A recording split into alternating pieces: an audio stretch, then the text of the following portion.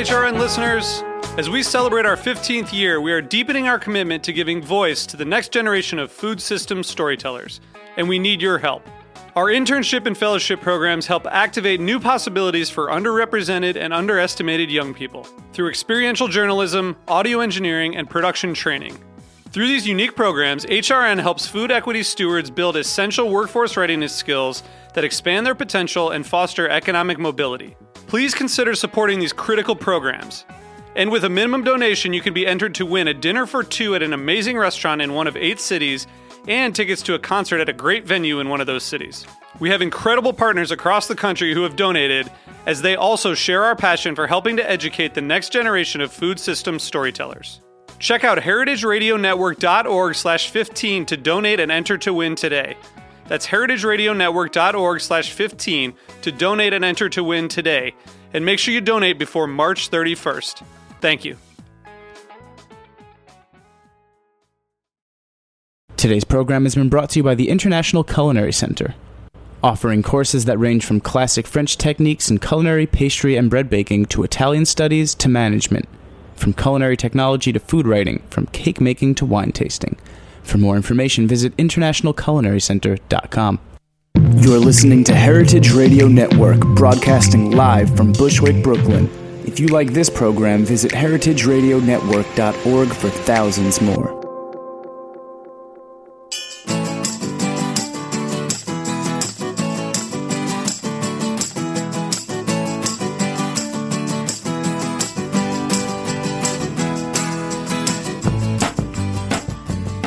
Good morning. You're listening to In the Drink on heritageradionetwork.org, coming to you from Bushwick, New York, in the shipping container at Roberta's. And I'm just extremely excited today because we have the entire, well, not the entire Mondavi family, but 3 members of the Mondavi family here.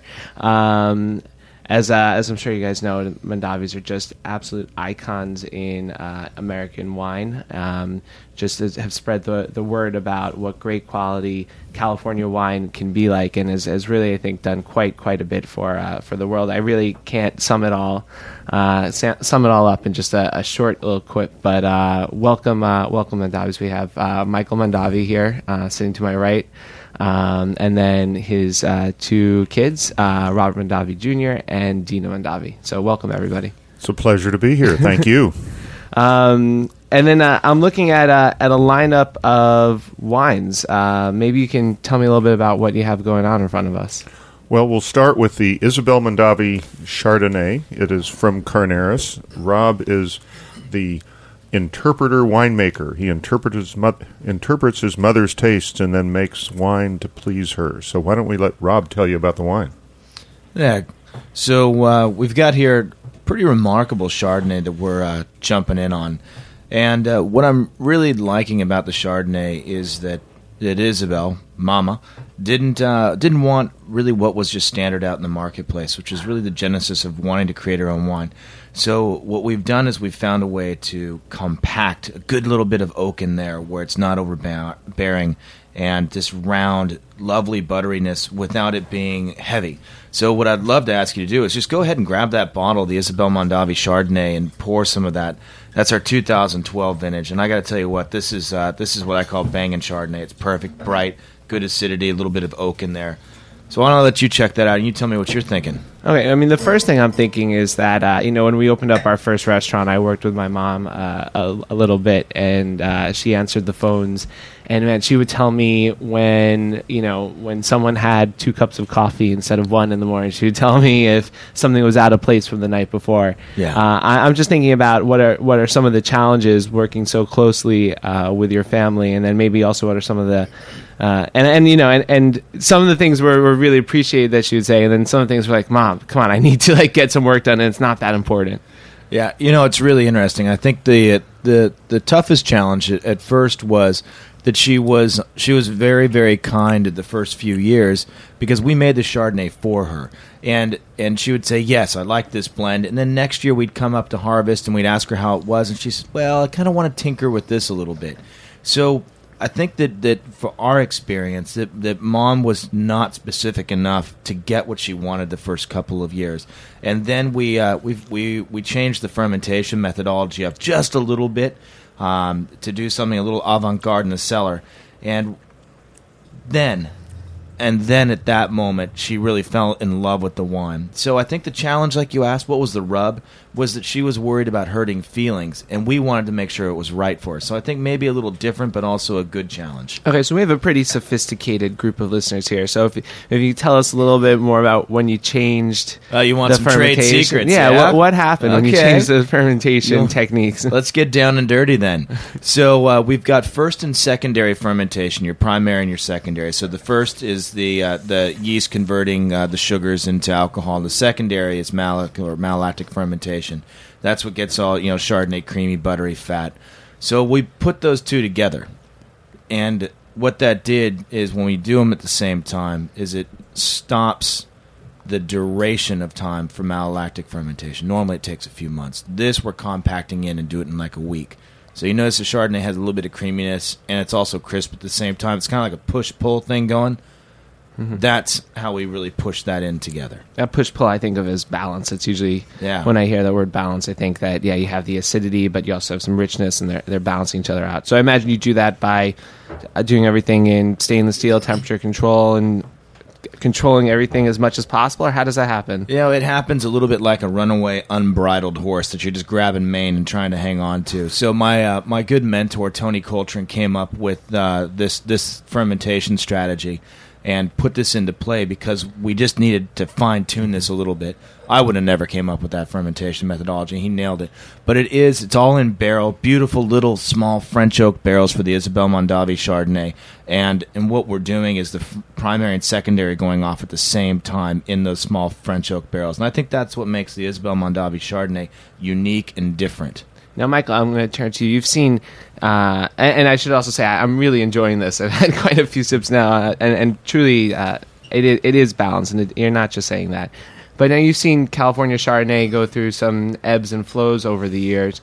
How do you feel like this fits into the spectrum of California Chardonnay, and what do you see as the future? Well, first of all, the original Chardonnays that were really made in either large redwood or concrete tanks. They weren't made in stainless steel or in oak barrels. And then in the late 60s, 70s, we started getting into oak. And like anything, at first we went too much. And a lot of the California Chardonnays had far too much oak. They weren't balanced. They were too buttery, too rich, too heavy. And they literally fought food at that time. I think now we've come back to where balance is extremely important. You want the flavor of the grape. You want a kiss of the oak. You want it interesting, but you want it to complement the enjoyment of food, not overpower it. And why do you feel it's important to taste that kiss of the oak? Do you think that it's something that people have just so come to expect from Chardonnay that it has to be there or they're not going to like it? I think it's different than that. I think it's like in cooking with a chef using certain herbs or spices or salt or pepper. It will add to the flavor of the dish. If you use too much, it overpowers it.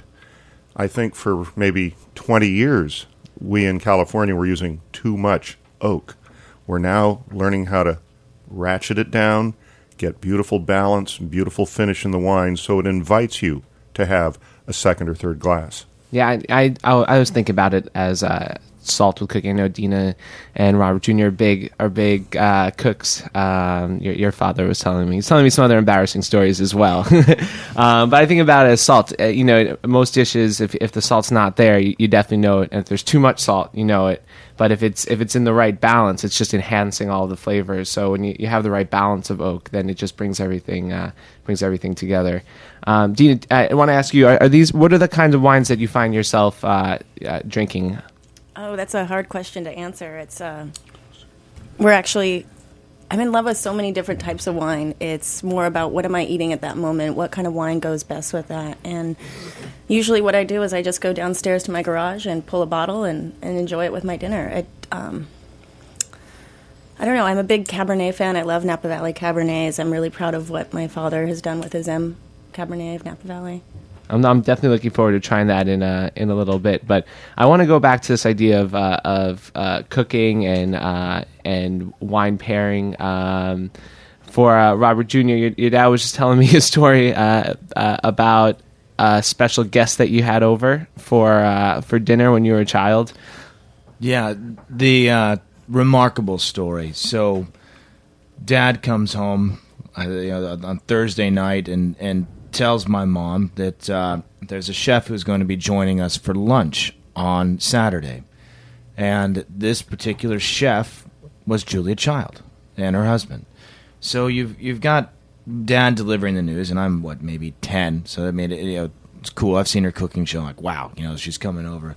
But my mom's a little panicked, right? You'd be panicked, right? Yes. Like, George LeBlanc, Paul Bocuse, Bourdain's coming over to your house for dinner. I mean, that's pretty much what's happening. So my dad likes to say that he was a celibate priest for a while after, springing that, 48-hour notice that Julia Child's coming over for lunch. But yeah, absolutely. She comes over for lunch, and my mom serves burgers and a great potato salad and a little butter lettuce, little gems. And Julia loved it because sometimes wine and food, it doesn't have to be ornate to be spectacular. And Julia Child, really, of anybody who appreciated wine and food together, truly she did. And she, I think, helped to pioneer that for us here in the United States to try to cook things and to try to enjoy.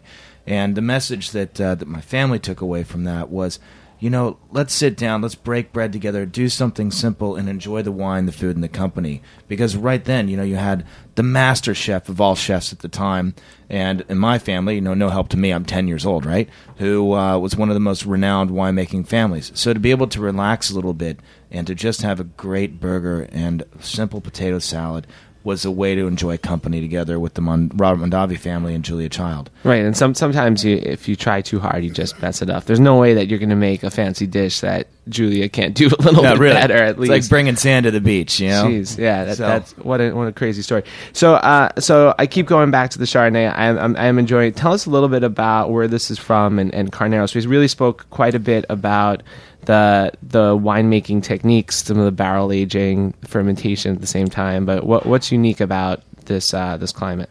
Well, yeah, you're talking really about where's the genesis of the wine. So you're talking about the vineyard sourcing right now, and the vineyard that we're using is coming from the estate. So this new winery of ours, which we purchased in 2006, the Michael Mondavi family estate, we call it now.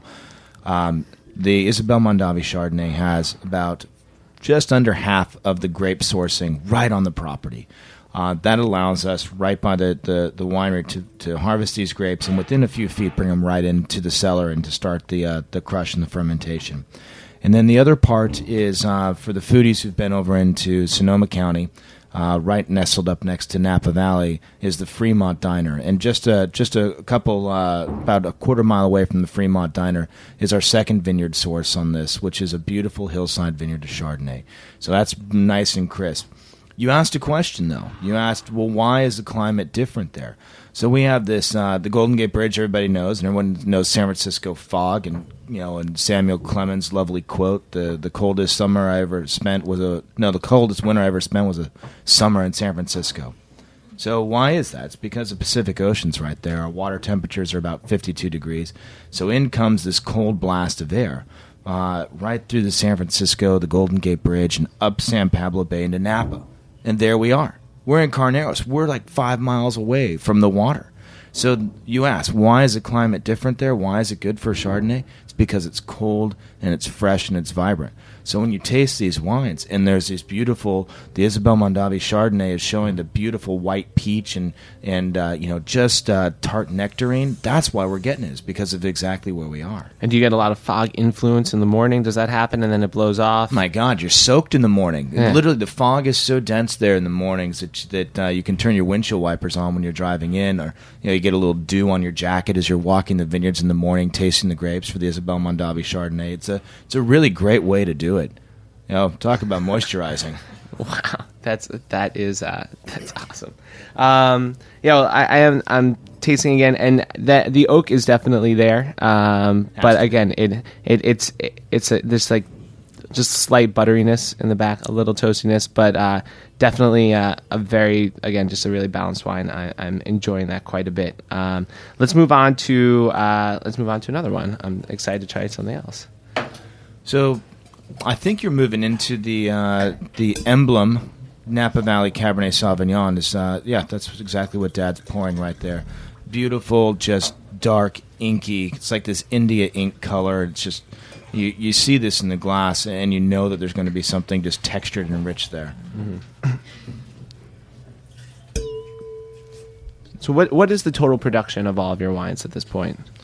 Total production of these wines is I love to use some great analogies, is less than that of like an Arrowwood, which is a small boutique winery, substantially less than that of Opus One. So we're talking really small lot productions, and as the folks tuning in on this should know that with the Isabel Mondavi and the Michael Mondavi family estate wines, we have three different brands, if you will, three different marks. The Isabel Mondavi Chardonnay, because my mom has a different style and signature, and then Emblem, which is more of a reflection of my sister and I, and then my father has M. But all together, they're just this teeny little production of wine, and we have a signature that we each like and different styles of wine we like, so we try to keep it very succinct like that. Mm-hmm. So, Michael, tell us a little bit about going from working in very, very large scale to something that's a little bit more small scale and boutique. Well, it was really kind of full circle, because when we started in 1966 with my father, myself, and one other person, only 3 employees, if you wanted anything done, you had to do it yourself. And we then grew over the years to a very large winery at Robert Mondavi.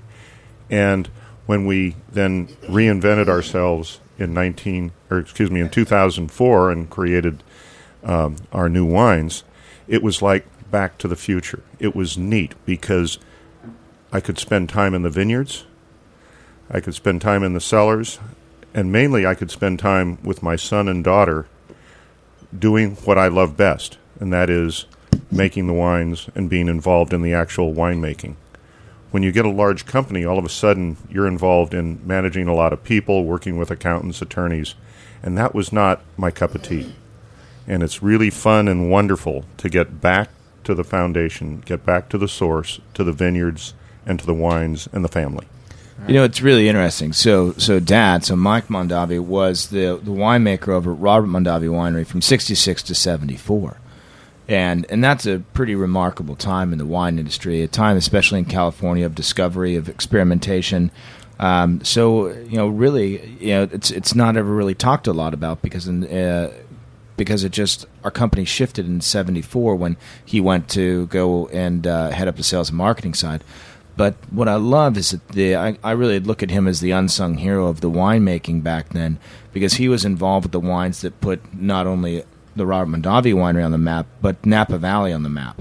So to me, that's a great little unsung story of where his involvement was with the handling and the ferments of the wine back then. Absolutely. And now the story that people are telling here in New York, and I really do want to hear your opinion if you think this is an accurate story or if it's if it's inaccurate in any way, is that in California now people are moving back towards the way they were made at that time in the early 70s, mid 70s, where you have smaller estates who are making more balanced wines, who are not manipulating the wines as much as they were.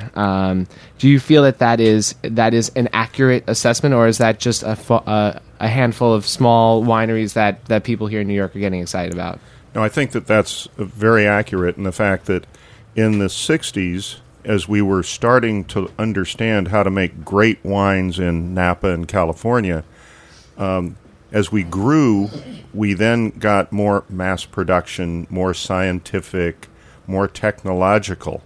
And during that process, when we learned enough about the science and technology, we then went back to the soil and the climate. You make the wine in the vineyard. It's the flavor of grape that gives you the flavor in the wine.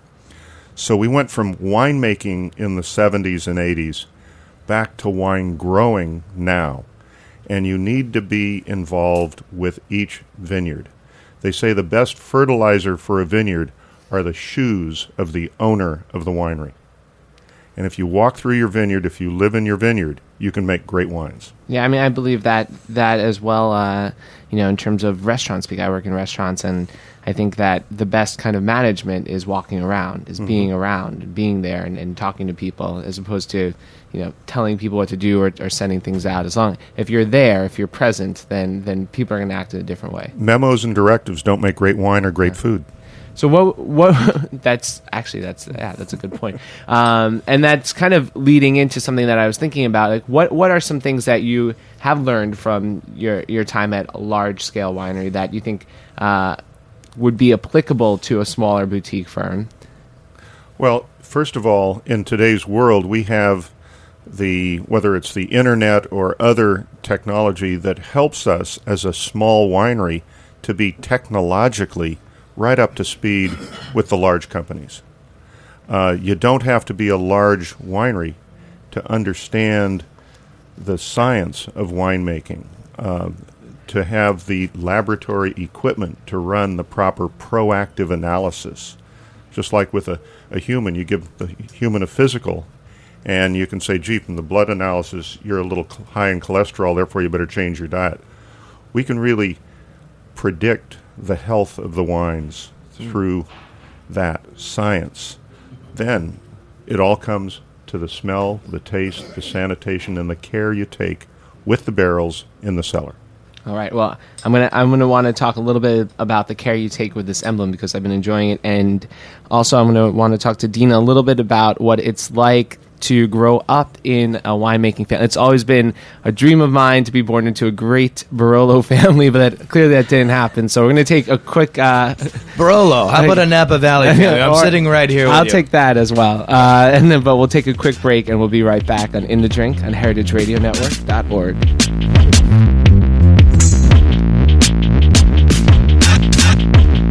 You're listening to Inventory by Tom Cruise on heritageradionetwork.org.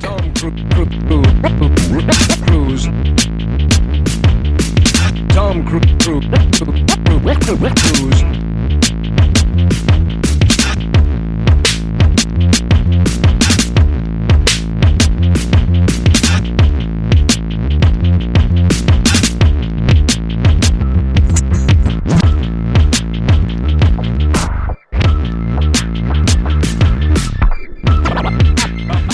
Like what you hear so far? Support the network and become a member.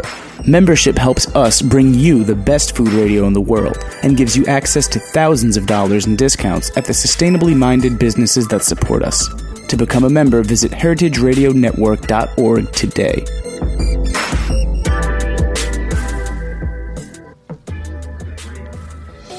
The International Culinary Center is a proud sponsor of the heritageradionetwork.org. The ICC, with locations in New York and California, provide cutting-edge education to future chefs, restaurateurs, and wine professionals. We're proud to claim Dan Barber, Bobby Flay, and David Chang among our honored alumni.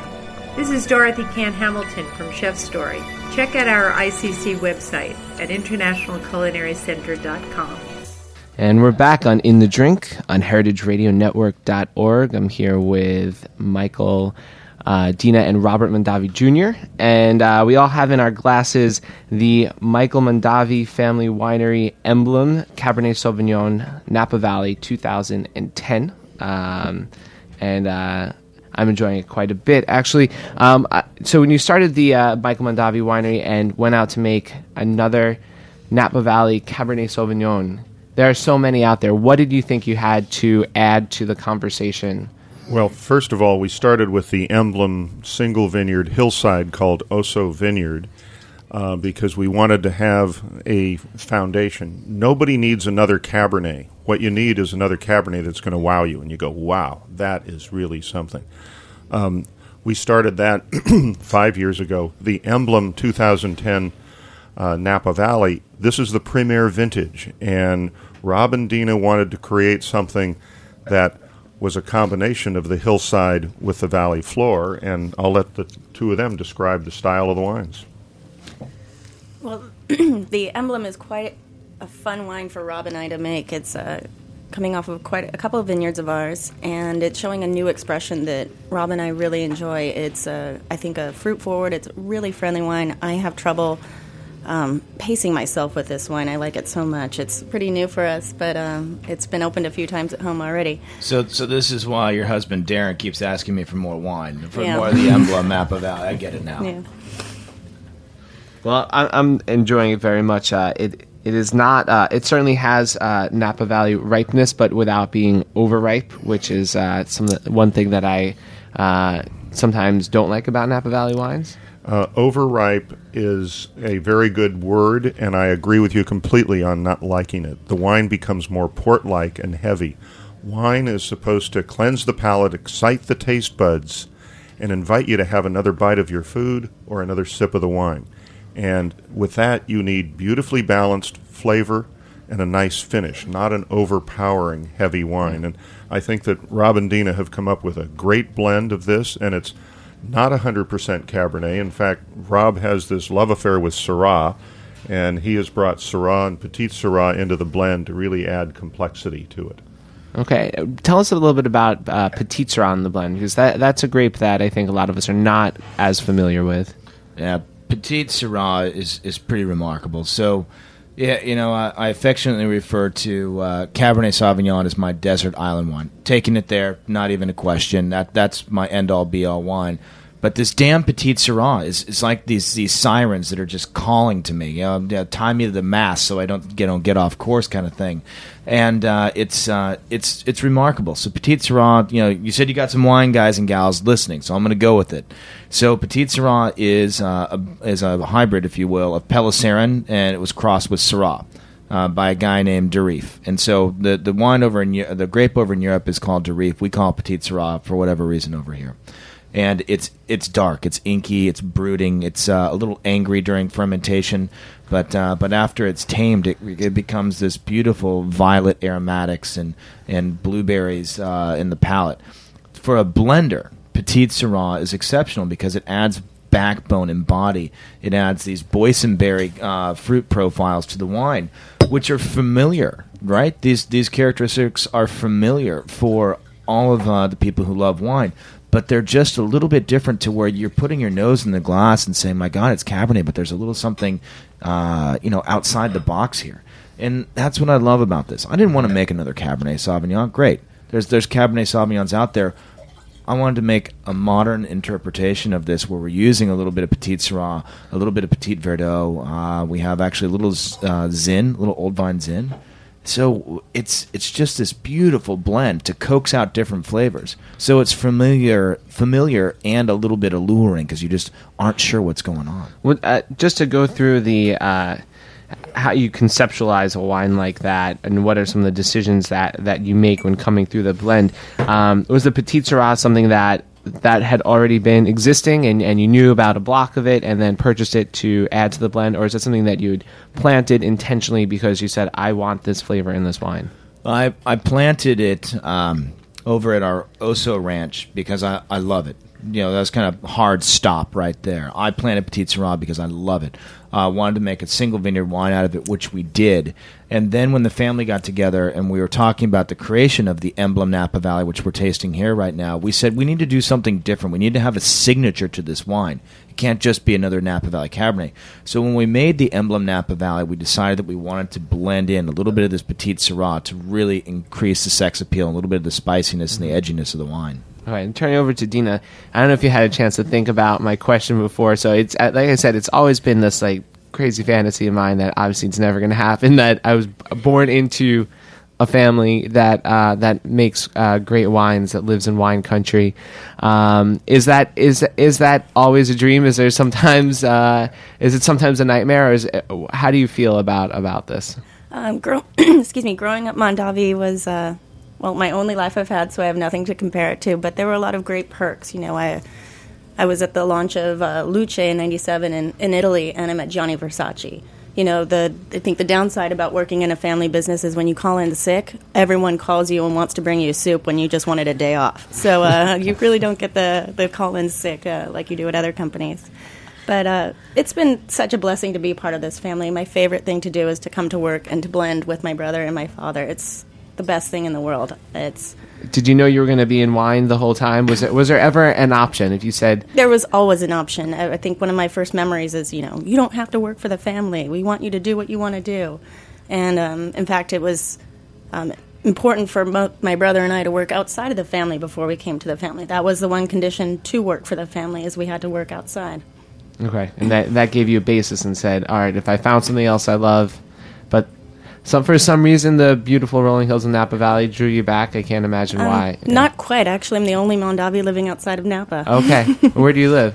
I live in San Francisco. I love it. Okay, fantastic. Yeah. Okay, so now we have in our glass a new wine, a little bit deeper in color, a little bit darker. What did you pour for us here? This is the M by Michael Mondavi, and this is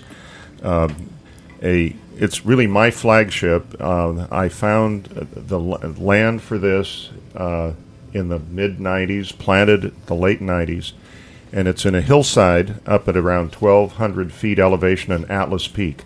Not much soil, just volcanic rock. What I'd learned over the last 40 years in the wine business was that the greatest wines from Napa are going to come from the hillsides. The valley floor has beautiful Cabernets, but the greatest wines are going to be hillside with the structure and the smaller berries, richer flavor. This wine is 100% Cabernet, 100% from our Animo vineyard. And Animo, Dina, why don't you tell us about Animo? Where'd the name come from? This was after my second year of Italian in a university, and I learned the word animo. It means soul or spirit in Italian. And being an Italian family and not very French, I decided to use animo as our word for terroir. So it's kind of the total spirit and sense of place. So this is the Animo vineyard. When you come to this vineyard, it's probably one of the most beautiful vineyards I've ever seen. It's gorgeous, beautiful hills. We have a canyon right in front of us, and Rob tells the story of, you take a stone and you throw it off the side. You won't hear that stone hit either the side or the bottom of the canyon for a good 3 to 5 seconds. So this is quite an amazing place. We have great winds that come up every afternoon. Rob and my dad have made this vineyard such an incredible vineyard. They've worked on it in terms of soil, leafing, exposure, everything. And so it's quite a great vineyard. I love it. The key is the grapes are the flavor of the wine. You don't make the wine in the cellar. So we have the pleasure of Rob, Tony Coltrane, a winemaker I've had the luxury of working with for 36 years as well, and myself walking the vineyard, tasting the grapes, and we determine through flavor of the grapes in the vineyard when to harvest. Not just sugar and acid and pH and analytics. It's 100% the flavor in the mouth that morning. Yeah, judging from the color, I would guess even more fruit, even more ripe. There certainly is more concentration, but in this one, as opposed to the Emblem, I notice more floral notes and more of a rockiness to it. And then, yes, certainly a concentration of fruit. So that's really pretty. So congratulations on that one. It's Thank you. Yeah, it's more of a classic global type wine, like a Bordeaux, whereas the Emblem is more of the California style, the more avant-garde. Mm-hmm. You look at this wine in the glass, the M by Michael Mondavi, and this is the 1999 vintage that we're drinking right now. And I hate correcting Dad. The only thing I'll say on this is that there's actually 4% Petit Verdot in this blend, and the Petit Verdot adds a little bit of the floral attribute and a little bit of the femininity to the aromatics of the wine. It's really pretty. You can just put a little drop behind your ears. It's like a great perfume. It's just beautiful. So this wine, the importance of this is worth noting. So of all the vineyards that Michael's seen in his life, he bought one vineyard for his personal enjoyment, and that was this vineyard in the 90s. He's made one wine that has his name and his name only as a representation of the wine. That is this wine. So think about this guy who pioneered the California wine industry, who helped put Napa Valley on the map, who then finds the one vineyard in Napa or around the world that he thinks is remarkable, and then he creates that one wine from it. The intensity of this wine, the amount of detail that we put into this wine is unlike any other. It really is. It's like finding that time in life when you have the jumping off point to create your masterpiece. And this 2009 M by Michael Mondavi is something that's just absolutely extraordinary. Yeah, it is truly, truly beautiful wine. And I think classic in the way that I would hope and imagine other classic Napa Valley Cabernets to be. But unfortunately, we have to wrap things up. I feel like I could ask you guys questions for another half hour or hours. So I might just have to come knock on your door. Roll tape segment 2. I wish we could do the Jon Stewart. Do you have some time? We can put this up on the web, but unfortunately, we can't do that. But thank you so much for stopping by. I know this isn't Napa Valley out in Bushwick, but we enjoy having you here nonetheless. Well, come and visit us in Napa, and we'll record in the vineyard. Sounds great. And thanks to all of you to listening to In the Drink on heritageradionetwork.org.